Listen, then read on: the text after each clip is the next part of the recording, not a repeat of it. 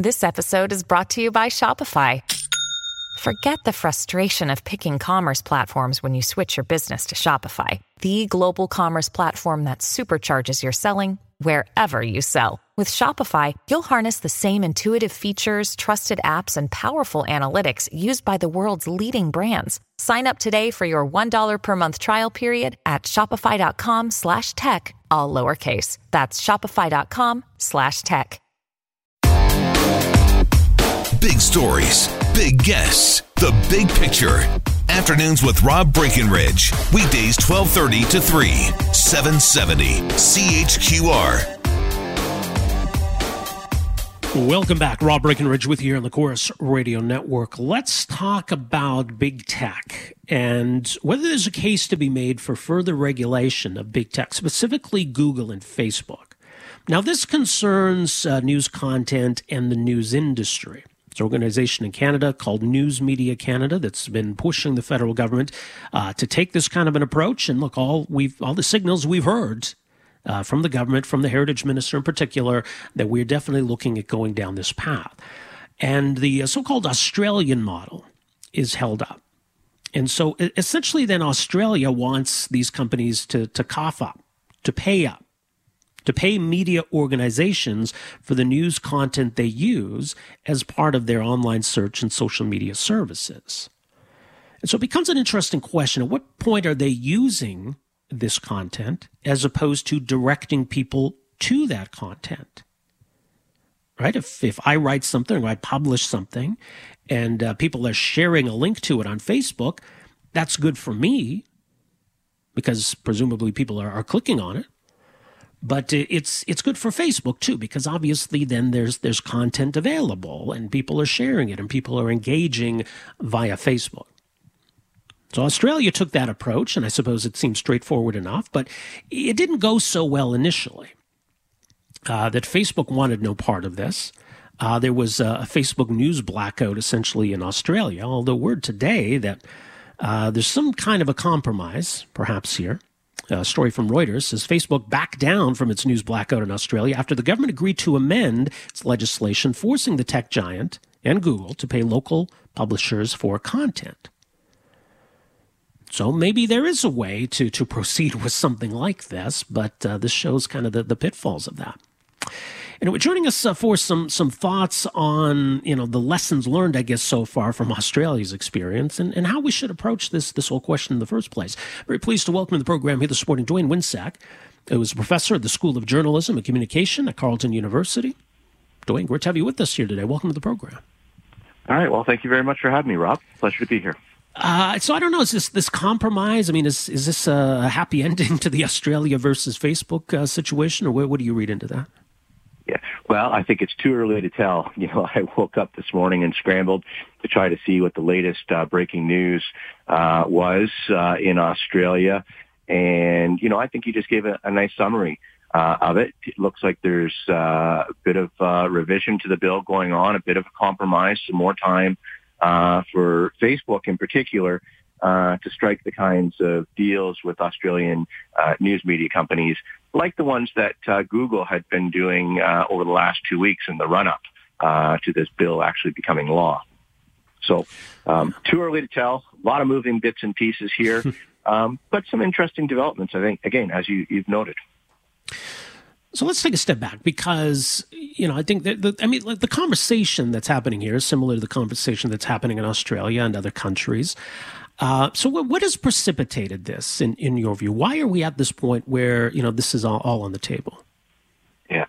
Well, I think what Australia is doing and what we're thinking about doing here in Canada is to face the reality that online services have now become highly concentrated around a small number of tech giants, in particular in the online advertising market. We have two companies, Google and Facebook, that have a duopoly. Basically, two companies controlling in Australia about two-thirds of online advertising revenue in that country, and in Canada, it's around 80% of online advertising. So this is a very large and fast-growing market, and right now, two companies dominate it.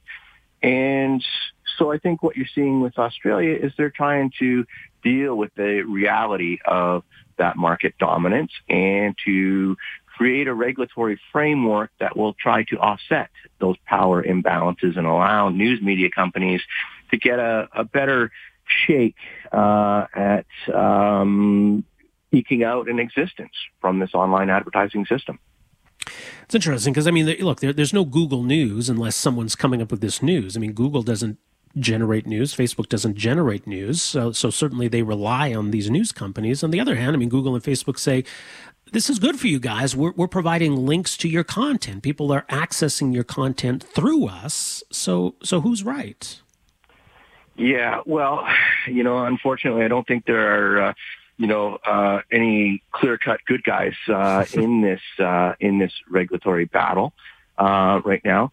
I think both companies can probably get away without the news. I mean, Facebook constantly points to the fact that news accounts for a very small portion of all of the content available through the Facebook service, and I think they're probably right on that. But the problem is that both companies have built up an online advertising system around content that they link to, make available through their services and so on. And in that online advertising market, the problem is that news media companies have very little insight into how that market works. They have very little insight into how advertising is actually placed around their own content. They get no insight into the audience data. They get no insight into how the whole advertising market works. And so they're trying to crack open this black box to get a better peek inside. And the assumption is once they get a better peek inside and everybody's able to see how the inner workings of these black box machines work, that they're going to be able to cut a better deal. And I mean, it is basically anybody that's looking at this now, and there's been a number of investigations around the world, including in Australia and the UK and elsewhere, that basically show the whole online advertising system is murky. It's based on a lot of fraudulent data about audiences. There's a new case out in the US that basically says Facebook has been overstating the reach of its audiences and selling advertising around these overstated figures for audience size and engagement, and basically creaming off the excess revenue from these fraudulent figures upon which the whole online advertising system is based. So bringing all this stuff out into the sunshine, I think, is meant to kind of clean up what some people are derisively calling the dirty web. Well, and it's interesting because I do think a lot of this comes down to ad dollars, and certainly for traditional media outlets, having to compete with Google and Facebook for ad dollars has been a real challenge. And I think a lot of this conversation ultimately comes back to that question. It's about ad dollars. It's about revenue. And if domestic media, if they can't make a go of it, then you cease to exist, right? So it kind of becomes existential in that sense. So I mean, does a lot of this come down to then the fight over ad dollars, maybe more than anything else? Well, it certainly does. But again, like so much of this stuff, it's so complicated. I don't think that, commercial media in this country or anywhere else around the world have any God-given right to have a lock on advertising. And the reality is that Facebook and Google and other ad-based internet services have come along and proven much more effective at delivering audiences to advertisers, and therefore media companies are behind the eight ball there. The other kind of problem here is that commercial news media companies in this country and in Australia have been in trouble for a lot longer than Google and Facebook have been around as significant forces, and a lot longer than even the internet itself has been a significant force in the world. I mean, we can trace the woes of newspapers in this country back to the 1980s when circulation peaked, and it's fallen ever since. Advertising revenue peaked in the 1990s, kind of stayed flat for half a decade there, and has been falling for the last basically 2 decades. And there's a lot of self-inflicted wounds in Canada by media companies that went through kind of an orgy of consolidation in the 1990s and early 2000s. That saddled these companies with basically untenable balance sheets and debts precisely at the time that they needed all hands on deck to engage with the emerging internet-centric environment and the new Goliaths on the block. So this is not an easy problem to solve. And I don't like to lead or lend to the picture that somehow the news media companies in this country or in Australia are the innocents here who have been, beleaguered by, the rapacious, as I call them, vampire squids from Silicon Valley. It's much more complex than this. But the Australian model, I do think, actually provides us with a good starting place to have a grown-up talk about what needs to be done. Yeah, and it's interesting because there are a lot of competing issues at play here. But I guess from the Canadian government's perspective, they got to figure out what is our interest in all of this. Are we concerned about journalism? Are we concerned about companies that pay tax here? Are we concerned about fairness? Are we concerned about the way that big tech operates? And I guess if the government's going to go down a certain path, you need to answer that question first. What is our objective here? What are we trying to achieve? What's the broader national interest? Do you get the sense that they've figured that out yet? It's a work in progress. I've been compiling a list of all these public inquiries that have been taking place around the world because my head's just been spinning trying to keep track of what's going on. And that list now that I've compiled with a colleague from Switzerland now has 95 entries long, and most of those have taken place in the last 3 to 5 years, right? So there's definitely a scramble to sort things out.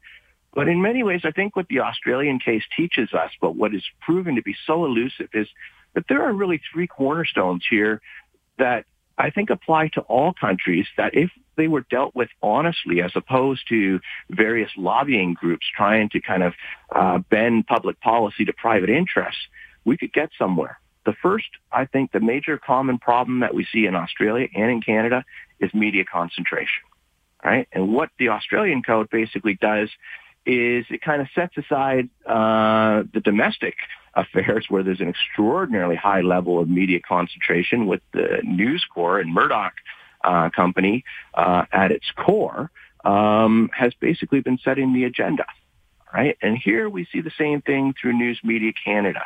The incumbents trying to set the public policy agenda, wrapping themselves in the flag, but not considering their own contributions to this problem and the issue of concentration. The second thing, I think, is that we've got a problem with personal data and privacy protection.